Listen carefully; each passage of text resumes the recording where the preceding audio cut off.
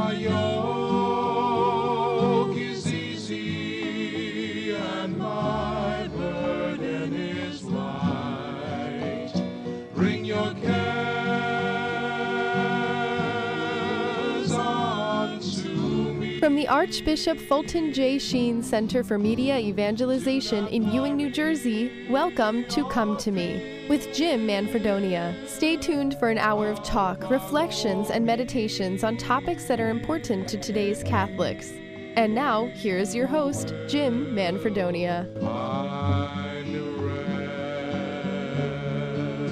And a very, very good day to you, my friends. Welcome once again to Come to Me. My name is Jim Manfredonia, and as always, it is a great joy to be here with you as the Lord allows us this time every Tuesday, Wednesday, and Thursday at 4 p.m. Eastern Time for this program, Come to Me. And then, of course, on Fridays at 4 o'clock when Cheryl sits in and joins me for 2 hours, and we bring you Friday Live. Hoping and praying you're having a blessed, happy, and holy September 3rd. September 3rd. Oof. And I heard Sister Ann Shields say St. Gregory the Great. So to our friends locally here in the Trenton area, we have a beautiful parish, St. Gregory the Great. Happy parish feast day to you. And today, of course, Thursday, Catechism Day. I want to go back to where we left off last week on forming our consciences. That's the important thing.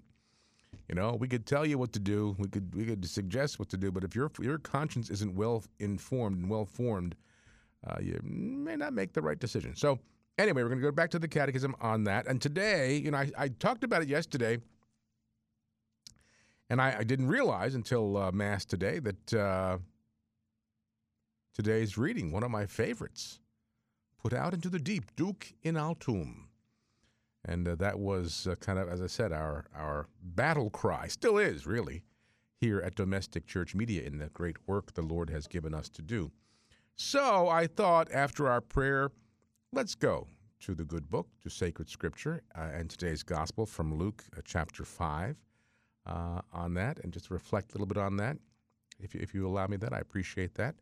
If you are tuned in at 4:02 on this September 3rd, 2020, of course, we're coming to you on all of our Domestic Church Media radio stations here in New Jersey and Pennsylvania, but also coming to you live around the world on various platforms. Our free Domestic Church Media mobile app, I hope you downloaded that for your iPhone or Android device. It's free, and it's a great app, has everything, well, not everything, but a good deal of what you'll need to help you in your journey here week to week, and it's just a great app. But, of course, everything and all things Domestic Church Media, so you can listen to the program. And if you have our free app or a smart TV or other means of watching YouTube, you can watch the program today coming to you live on our YouTube channel, youtube.com/Domestic Church Media. Also live video on our Facebook page at facebook.com/Domestic Church Media. And live video on our homepage at domesticchurchmedia.org. And, of course, if you have the Amazon Echo or Google Home devices, the home speaker devices, just say play Domestic Church Media, and we'll stream live on those devices. Now, if you have the Amazon device, first you have to enable the Domestic Church Media skill.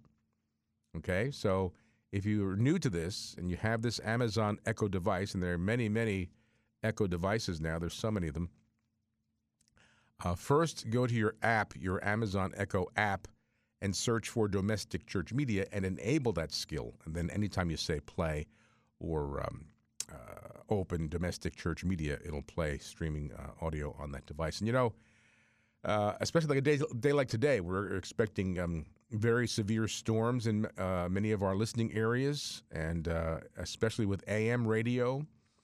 Normally when there's a storm coming or there's electricity or lightning in the area, you get that static, you know, and it kind of interferes. If you listen on the Amazon Echo device or the Google Home device or streaming audio from our website or our mobile app, you don't get that. You don't get that. There's no static. It's like clean and clear FM radio. So, you know, technology keeps going forward here, my friends. Technology is continually moving forward. And so we, try to stay on top of that. We try to stay on top of that, and hopefully we're able to do that in the course of our time with you. Okay, let's pray. And as we do every time we gather, my brothers and sisters, we're going to pray the prayer for the United States of America. Beautiful prayer that was prayed for the first time in 1959 at the dedication to the National Basilica of the Immaculate Conception. And we're sending these cards out to you. I just put a whole stack of mail into the post office today. So many of you are requesting these, and we're so thrilled. I actually got a request yesterday from our friend Eileen. And Eileen, I don't recall your parish, but Eileen asked if I could send her the PDF file for the prayer itself. That's the front of our prayer card.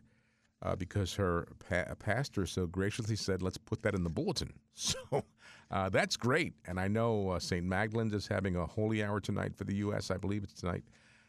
And they have that in their booklet, this prayer in there to pray.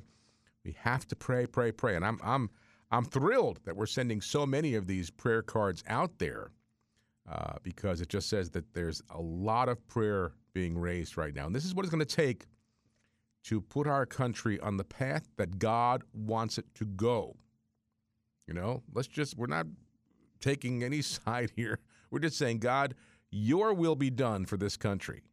And this country was founded upon the basic Judeo-Christian principles of life, liberty, and the pursuit of happiness, endowed by our Creator. And so we're going to go to our Blessed Mother, as we do with this prayer, and put our country in her hands, and she presents the country to the Most Holy Trinity. That's what this prayer prays. So let's pray this together, my friends. If you have your copy, pray along with me. If not, just pray with your heart. And when we conclude the prayer, I'll tell you how you can get free copies of this, because they are free. So let's begin, my dear friends, as we begin all good things. In the name of the Father, and of the Son, and of the Holy Spirit. Amen. Our Father in heaven, who chose Mary as the fairest of your daughters, Holy Spirit, who chose Mary as your spouse, God the Son, who chose Mary as your mother, in union with Mary, we adore your majesty and acknowledge your supreme eternal dominion and authority. Most Holy Trinity, we put the United States of America into the hands of Mary Immaculate, in order that she may present the country to you. Through her, we wish to thank you for the great resources of this land and for the freedom which has been its heritage.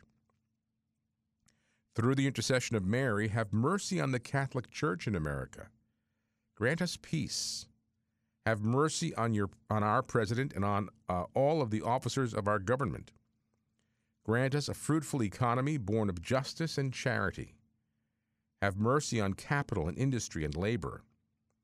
Protect the family life of our nation. Guard the precious gift of many religious vocations. Through the intercession of our Mother, have mercy on the sick, the tempted, sinners, on all who are in need.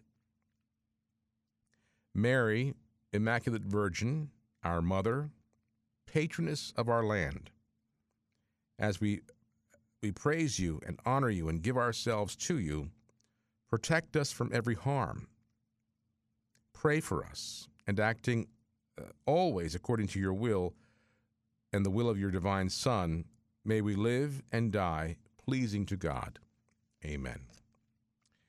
And let's pray our prayer to St. Michael the Archangel, and also the beautiful ancient prayer to our Blessed Mother that Holy Father Pope Francis asked us to pray to protect the Church from the attacks of the devil.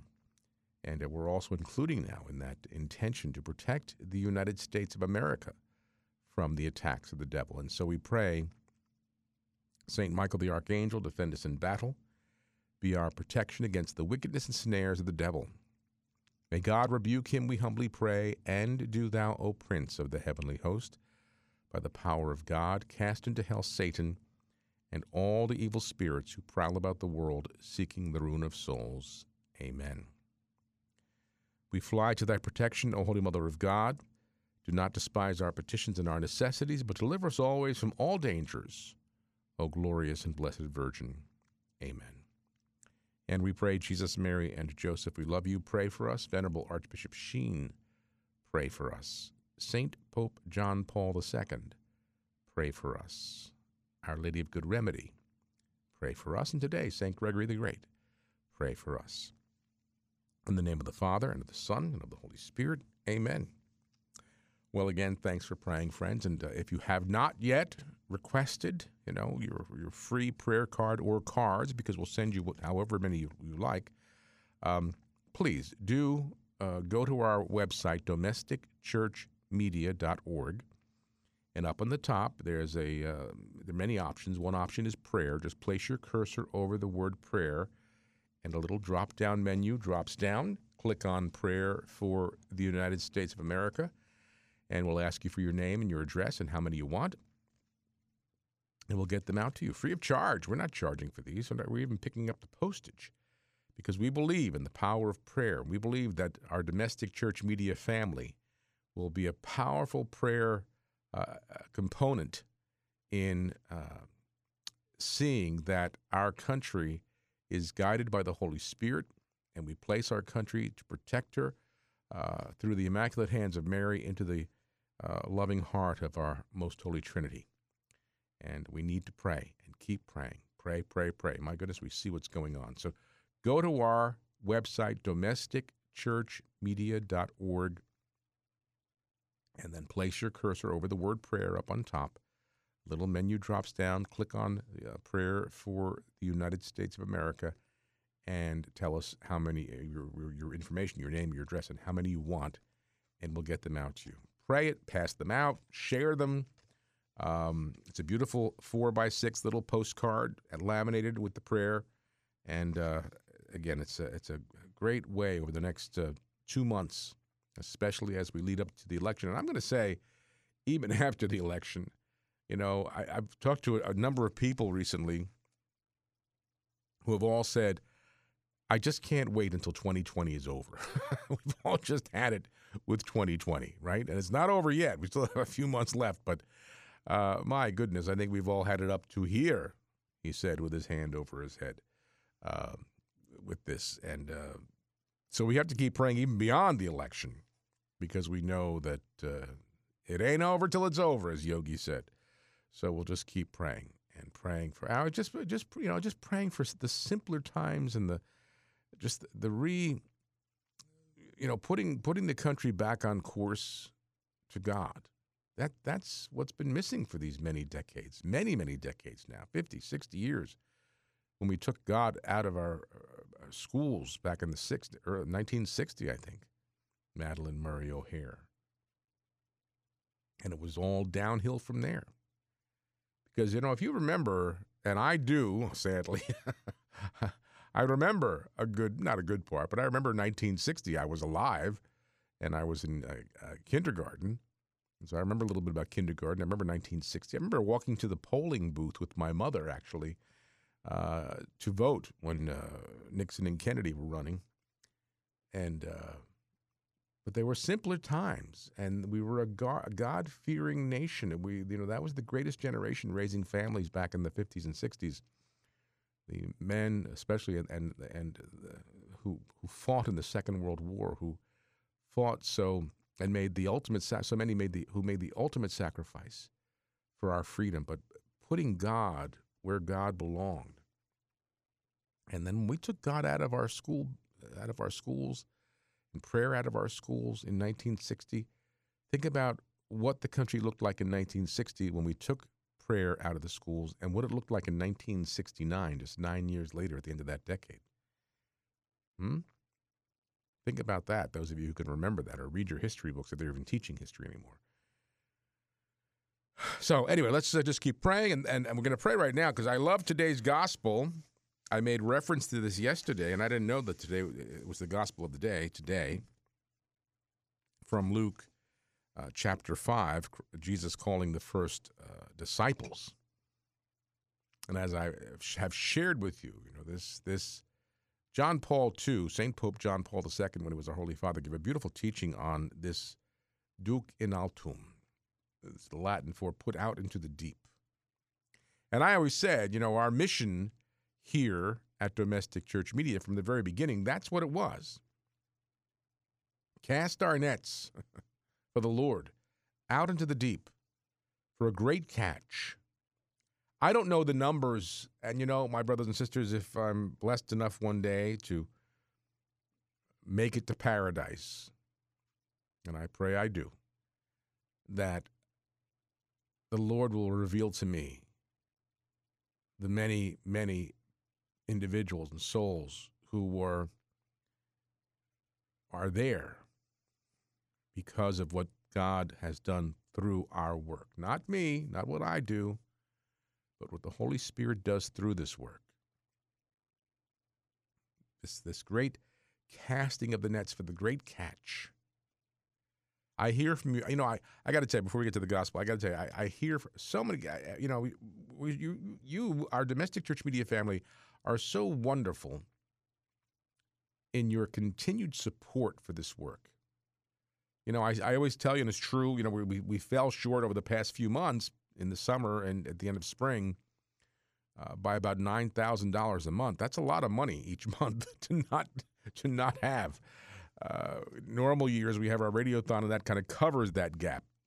We had nothing to cover that gap yet this year. And that always gets me a little agita. But I do, on a regular basis, every time I go to the post office, I do receive your great generosity. So many of you who write to me and send checks and donate online. And I always get lovely little notes from people. Today I got an envelope that it felt like there was a very lengthy letter inside. And I chuckle because the return address was ours. Someone put our address as the return address as well as the delivered to address. And when I see that, I think, uh-oh, this could be someone who has a little bone to pick with old Jimbo. And I was driving back from the post office, and I thought, oh, man, I don't need this today. Lord, please. And I thought, okay, well, you got to suck it up and take it on the chin. If someone has an issue, let's hear about it. And because I thought when there's no return address, it means someone doesn't want to be known, and they want to let us know what's on their mind. So I got my little letter opener and it was all taped up. I couldn't even get into the envelope. Finally, I thought, okay, this is. I opened it up, and there was this lovely little note inside from someone who said how much they enjoy the station, what it means to them, and the thickness that I thought was a long, lengthy letter was just cash. Someone had sent some cash to us. And you're all just so wonderful. You're just wonderful, wonderful people. We have the best audience, I think, in Catholic radio. You guys are great, all of you. So when we pray this gospel, it's the gospel that really was, as I mentioned yesterday, 15 years ago yesterday, we launched our first teeny tiny station over in Shrewsbury. And this was kind of our battle cry throughout. It still is, to put out into the deep. So let me just pray the gospel first. This is from Luke chapter 5, verses 1 to 11. While the people pressed upon him to hear the word of God, he was standing by the lake of Gennesaret. And he saw 2 boats by the lake. But the fishermen had gone out of them and were washing their nets. Getting into one of the boats, which was Simon's, he asked him to put out a little from the land. And he sat down and taught the people from the boat. And when he had ceased speaking, he said to Simon, "Put out into the deep and let down your nets for a catch." And Simon answered, "Master, we toiled all night and took nothing. But at your word, I will let down the nets." And when they had done this, they enclosed a great shoal of fish. And as their nets were breaking, they beckoned to their partners in the other boat to come and help them. And they came and filled both the boats so that they began to sink. But when Simon Peter saw it, he fell down at Jesus' knees, saying, "Depart from me, for I am a sinful man, O Lord." For he was astonished and all that were with him at the catch of fish which they had taken. And so also were James and John, sons of Zebedee, who were partners with Simon. And Jesus said to Simon, "Do not be afraid. Henceforth you will be catching men." And when they had brought their boats to land, they left everything and followed him. I love that gospel because in many ways I've often identified with St. Peter. Peter always seems so very simple, a little bit of a temper, probably a lot bit of a temper, impetuous, speaks his mind, gruff, probably didn't have a lot of friends. Maybe he did. I tease. I do have a lot of friends. A lot of acquaintances. I have a lot of have friends. I don't know. No, I'm teasing. But think about that. Here's Peter, he's a fisherman. This is his job. This is what I do every day. This has been my how I earn my living, how I support my family, feed my children, put a roof over their heads. And here comes this prophet who got into the boat, just got into the boat. And you know why? He then it says, Scripture tells us that he got into the boat and began to teach. And the reason he did that was, you probably know this, that, sound carries over water. So here's this great crowd that was pressing upon him to hear what he said. And the sound would get muffled. What Jesus spoke would get muffled among the crowd. But if he got into the boat and spoke, the sound would carry on the water like an amplification system.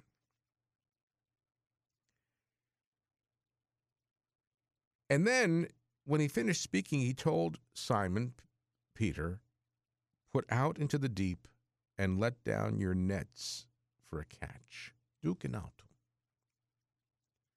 He asked Peter to do something that didn't make any sense to him. Lord, we've just been fishing all night. We've caught we've caught nothing. As if to say, who are you? I know what I'm doing. My trade is as a fisherman. I earn my living this way. You get into my boat, you teach these people, then you tell me to put out for a great catch. We've been out there all night. And then something must have struck him. It doesn't say it in Scripture, but something must have struck him, because he then continued and said, "But at your word, I will let down the nets."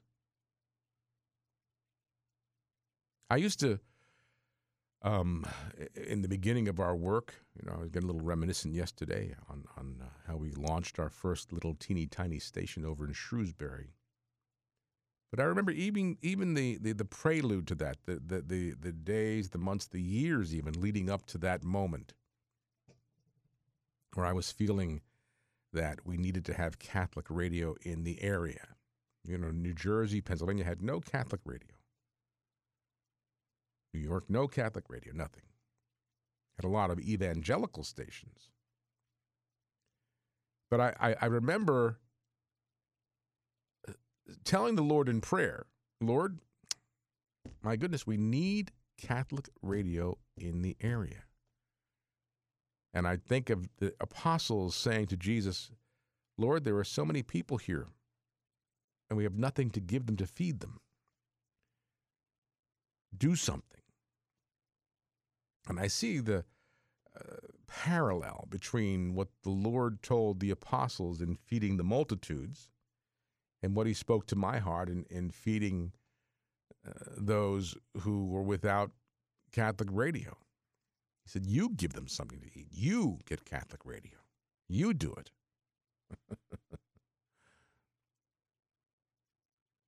And that's true. I really believe he spoke that to my heart. You do it. I kept saying, "Lord, we need Catholic radio. Jersey has nothing. Pennsylvania has nothing." Well, you do it then.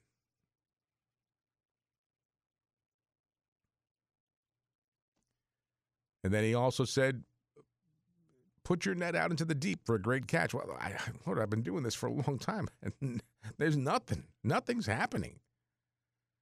But at your word, I'll do it. And when you obey, when you have trust, when you have faith, as Peter did, they enclosed a great shoal of fish. So much so the nets were breaking, Scripture tells us, that they had to call the guys from the other boat, come give us a hand. There's so many fish here, we can't even handle them ourselves.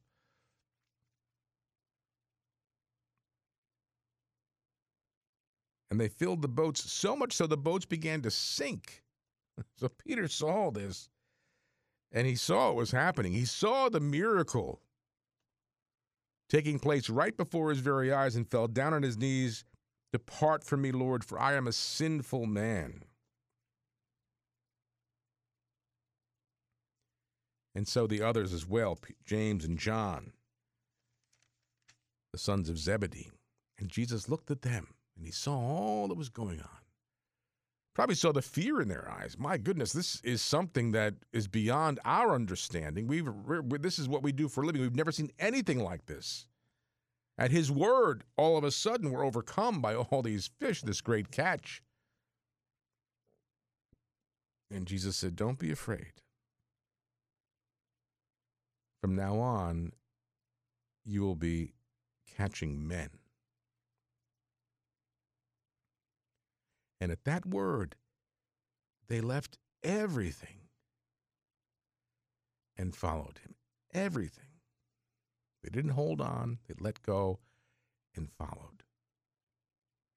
I was talking to those wonderful young men who were here in the studio with me on Monday from JMJ Missions, Dan and Rocco and Anthony. After the program, we were chatting a little bit, and I was telling a little bit about my story. And we were talking about just that, having trust and believing and having faith and not holding on to anything. Just let go. There's a cliche now, unfortunately, let go and let God. Let God do what God wants to do. I have found, my brothers and sisters, in my work in apostolate, in this work especially, that my most conflicting days have been those days when I've been fighting God's will. It's only when I allow myself to make my will compliant with his that things smooth out and calm settles in and peace. I enjoy the roller coaster ride. I really do. People would say, well, you're crazy. Yeah, I probably am. But I enjoy the ups and downs. I enjoy the challenge, maybe. That's what it is, of what happens along the way here. So we have to trust to put out into the deep. In whatever you do, whether it be apostolate or any aspect of your faith journey, if the Lord asks you to do something and you have in prayer and discernment and direction determined this is what the Lord wants, it may not be what you want, but it's what the Lord wants. And we have to say yes to that. And he'll say, don't be afraid. Don't be afraid. I have something in store for you that's beyond your wildest imagination. And I was telling the guys, I said, if any one of those apostles who Jesus chose in the beginning of his public ministry, if our Lord had said to any one of those apostles, any one of them, let me show you 3 years from now where you're going to be, they probably would have said, wait a minute. I don't want any part of that. But he had to take them along little steps along the journey for 3 years for them to understand the mission. And that at his word, all things work for the greater good. In all things. No matter what the world is throwing at us, no matter how horrible things may seem or how tumultuous they may be, no matter how discouraging we may feel or hopeless at times, if we are walking with the Lord, he's saying to us, do not be afraid. I'm with you, and I'll take care of it. It may not be what you expect. It may not be the way you want it. It may be beyond your understanding, but trust me, and I'll take care of it. I love this gospel. Duke in Altum. All right, we come back. It is Thursday. It is Catechism Day. So we're going to go to the Catechism and continue our teaching from last week on forming our conscience. So don't go away. There's more to come on Come to Me.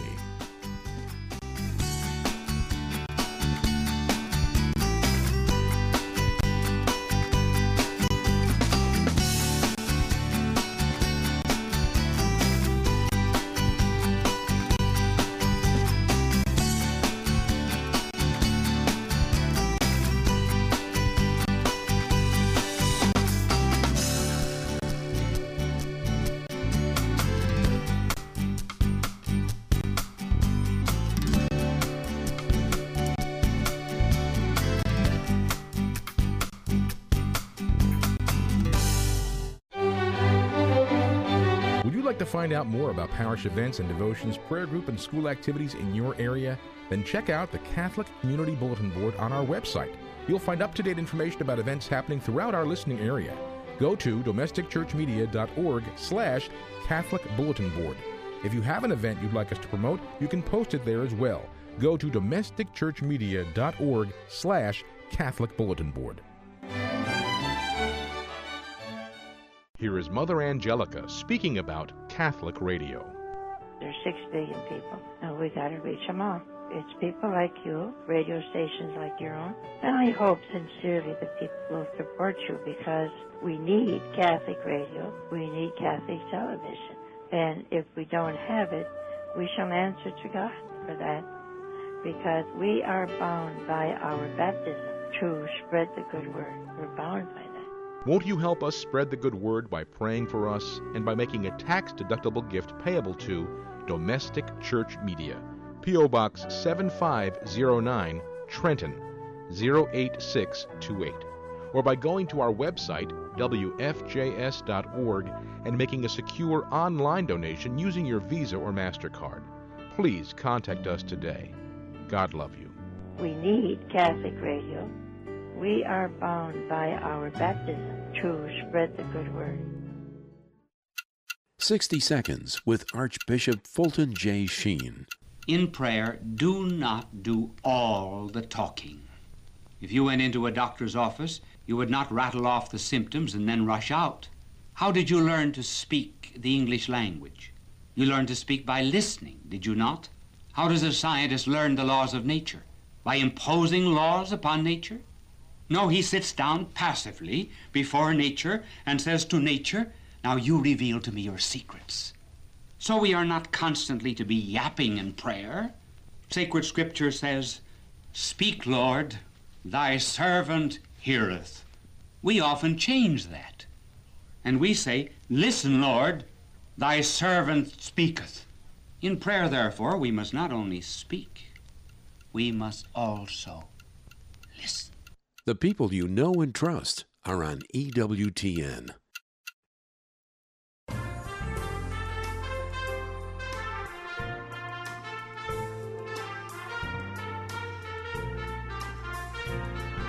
Hi, I'm Cheryl. And I'm Jim. And we invite you to join us every Friday at 4 p.m. for Friday Live. 2 hours of talk, music, interesting and informative interviews. We'll also have a reflection on Sunday's Gospel, Jim Hoffman's weekend weather forecast, and you'll have a chance to call in and play one of our fun game shows like Saint of the Day or Name That Catholic Tune. It all happens right here, Friday at 4 p.m. That's Friday Live, proclaiming the joy of the gospel, communicating hope on these domestic church media stations.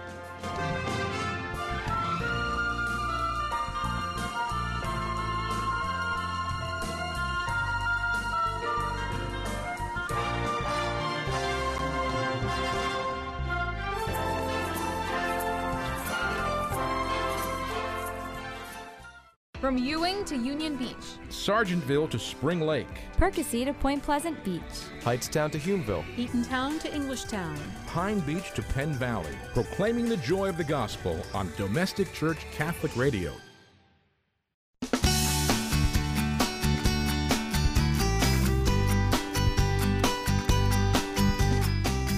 welcome back, my friends, on this lovely September 3rd, although I think the storms are coming.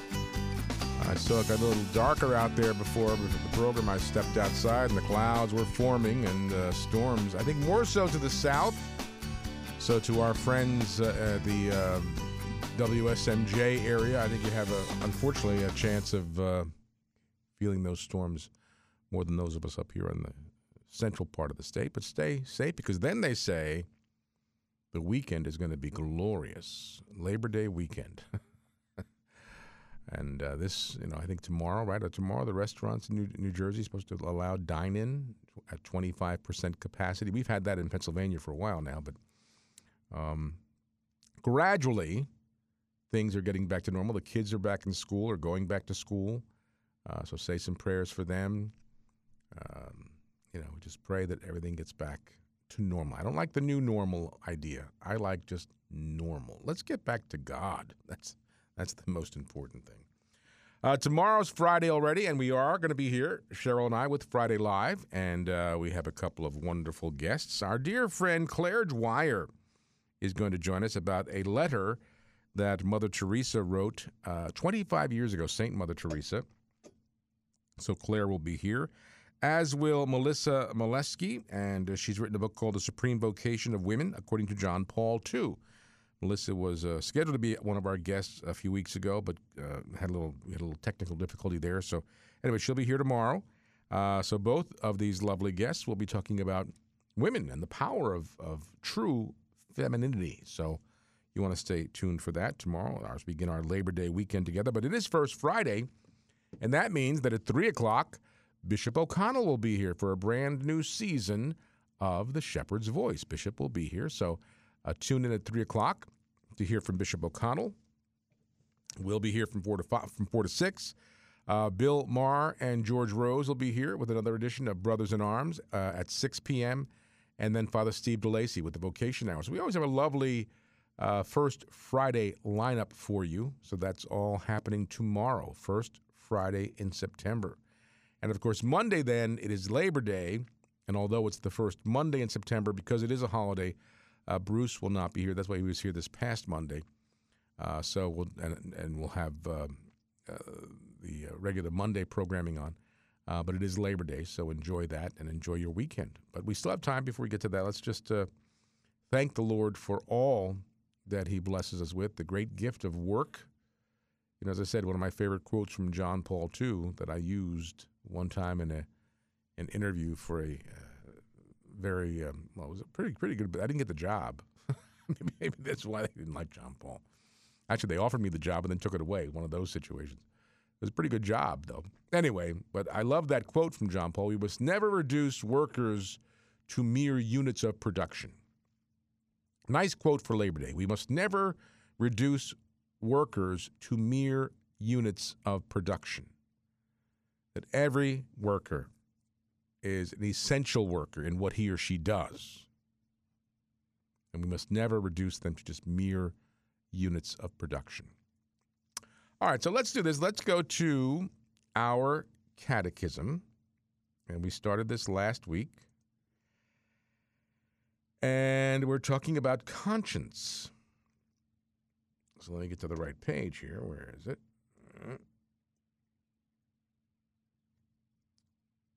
Let's see. Okay. So, yes, this is paragraph 1738.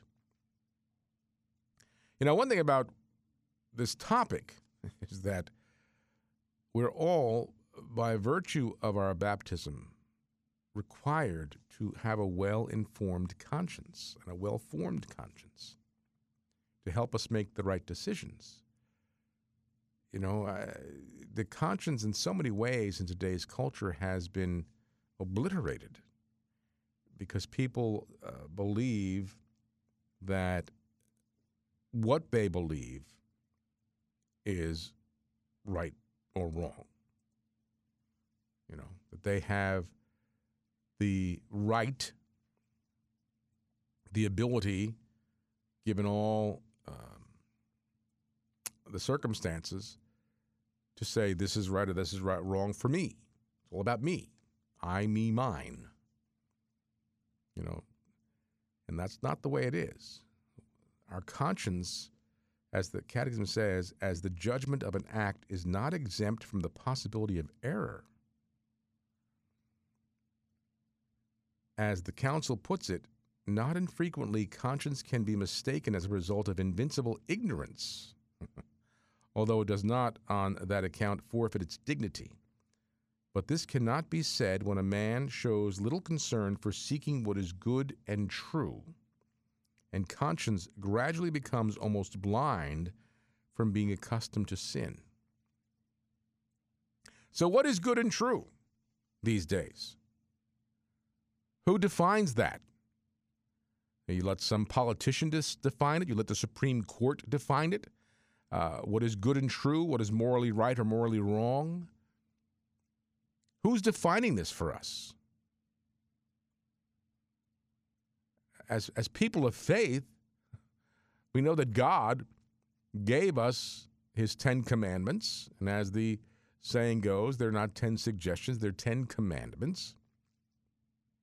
We know that he sent his only begotten Son into this world to fulfill the law and to be the one to lead us back to the Father's house. So conscience as the judgment of an act, the Catechism says in paragraphs, I'm sorry, am I reading? You know what I'm reading?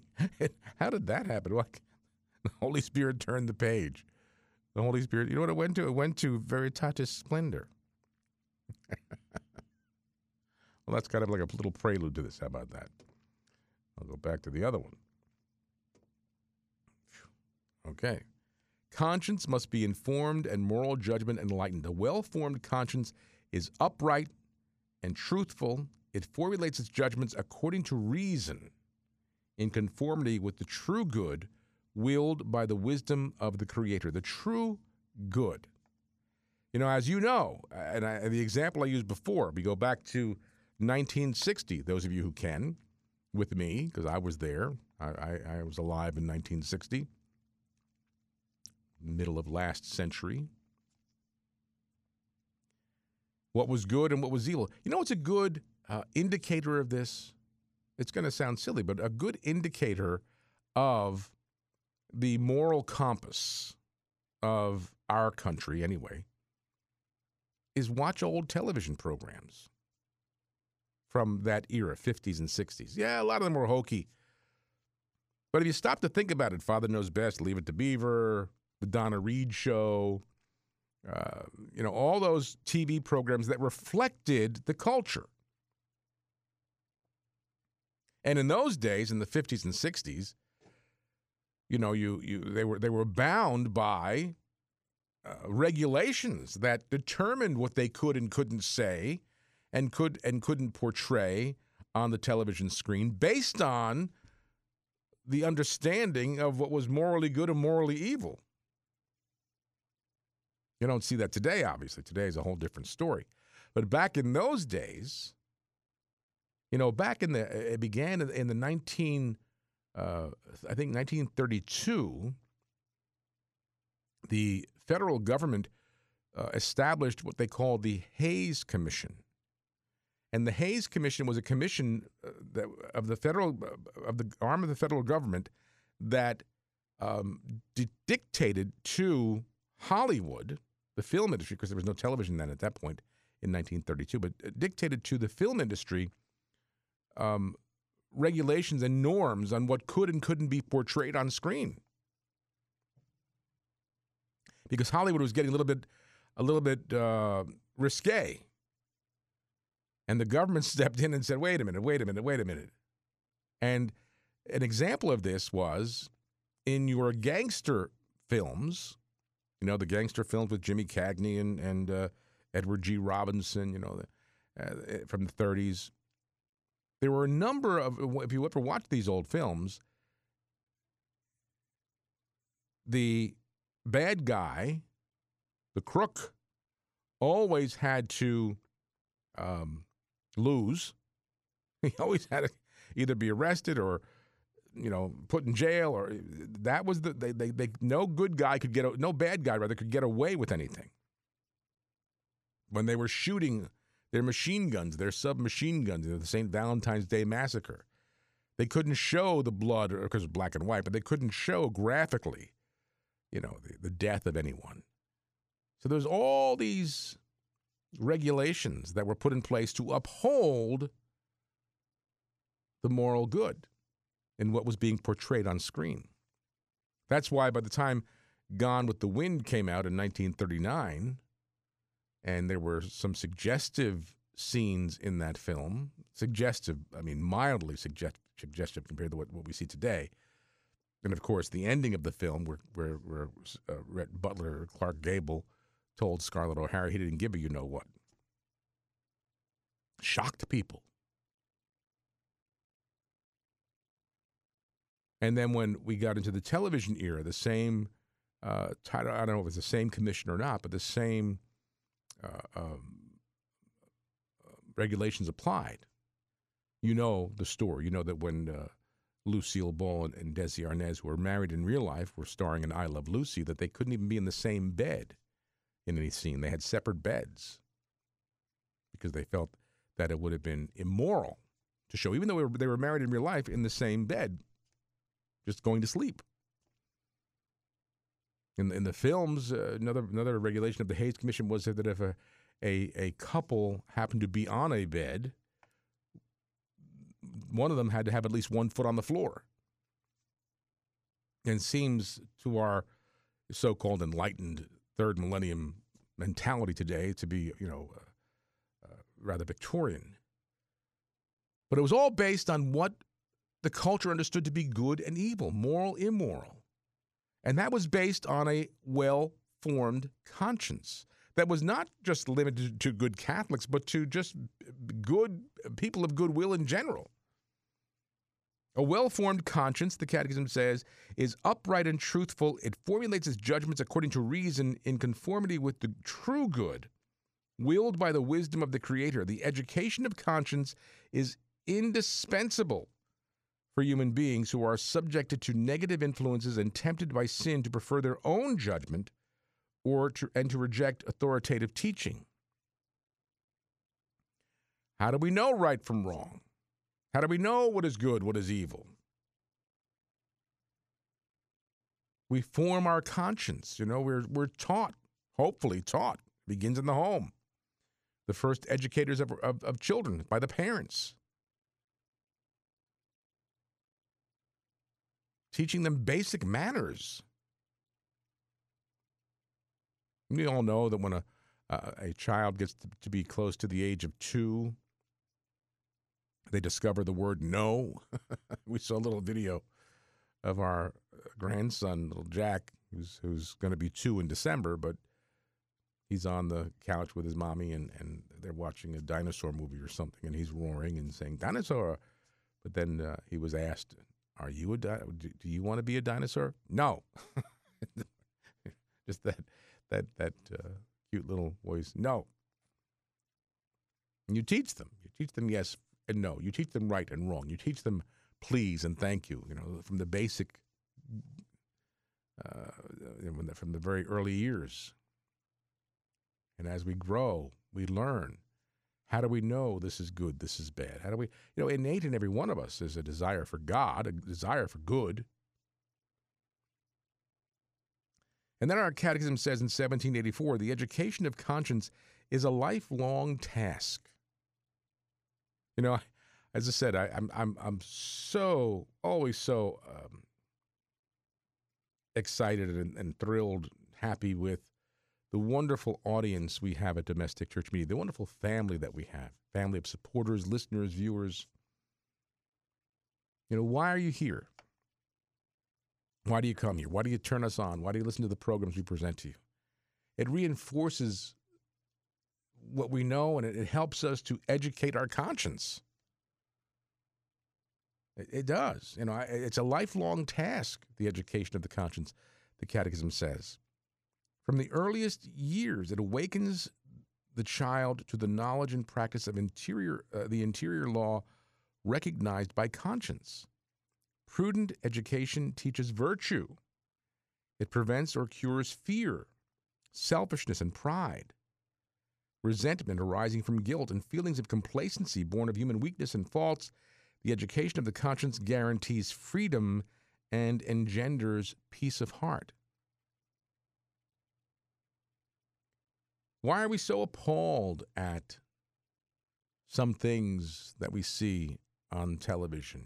Whether it be a murder of a child or the sexual assault on an individual. Or most people know this is wrong. Most people know that this goes against what and who we are as human beings. It's not civilized. Because right from wrong tells us that's wrong. And you see the lies and the way a culture of death, as John Paul described the abortion culture, what they have done over the past 50 years to anesthetize the consciences of individuals when they refer to the unborn child as a mere fetus, a mere clump of cells, when they call the killing of that child the termination of a pregnancy, and they change the terms and the terminology, and they begin to numb the consciences of even people of goodwill. I've heard people say, I still don't get it. The former governor of New Jersey, Chris Christie, another famous name. I'm just telling you what they have publicly stated, so I'm not calling them out or telling you what is not public knowledge. Sean Hannity, who does great work for the work he does, but has said, I'm pro-life, but I believe in exceptions. Well, then you're not pro-life. And the former governor said the same thing. I'm pro-life, but I believe in exceptions. Rape, incest. What? What makes the way the child was conceived affect whether or not it has a chance to live or not? But see, they become numb. They become anesthetized to the culture, by the culture. The consciences have become numbed, twisted. They begin to believe what they want to believe. They reject authoritative teachings, especially of the church. And those Catholics, whether it be a politician or a sports figure or an entertainer or someone else who's in the public eye who professes to be Catholic but I don't do this, or I don't believe that, or I don't go for that teaching, then you are a cafeteria Catholic. You're rejecting the authoritative teachings of the church. You're preferring your own judgment to what the church teaches. And then it says in 1785, in the formation of conscience, the Word of God is the light for our path. We must assimilate it in faith and prayer and put it into practice, the Word of God. We must also examine our conscience before the Lord's cross. We are assisted by the gifts of the Holy Spirit, aided by the witness or advice of others, and guided by the authoritative teachings of the church. This is the beauty of our church, the magisterium, the teaching authority of our church, because, you could open up Scripture and you can take it upon yourself to interpret it to mean what you want it to mean, or do you desire to understand what the Word of God speaks according to the authoritative teaching of the church? So we're all understanding the same thing, the same word, the way God intended it to be understood and applied and lived. But it takes a well-formed conscience to make that decision, to make that choice, to desire that. And it becomes then, as the Catechism says in 1785, a light for our path. And not that we live our life in a self-righteous way, but that we allow the Word of God, the teaching of the church, the revelation of Jesus Christ to His church, that we allow that to be, as the Catechism says, the light for our path, to show us the way, the right and proper way, the good and holy way to go and live. We're all called to be holy, as our Heavenly Father is holy. And this is a lifelong task, forming our conscience, walking by that light that is shined on our path by the Word Himself. And when that becomes skewed, when that becomes clouded, and we don't see, we allow ourselves to believe what the culture is teaching us. Again, now the quote from Archbishop Chaput from many years ago, we've allowed the culture to catechize our people. And that catechesis from the culture isn't always a good one. And it could be a very spiritually dangerous one. And I will conclude with this, paragraph 1786. Faced with the moral choice, conscience can make either a right judgment in accordance with reason and the divine law, or, on the contrary, an erroneous judgment that departs from them. And that's why we have to ensure that our consciences are well formed by the teaching of the church.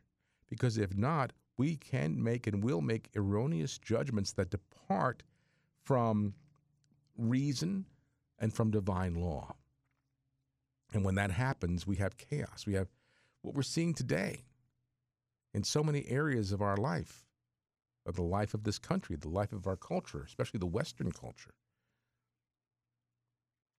People's decisions and choices are not being based on a well-formed conscience. They're being made and based on erroneous judgment that has led them astray.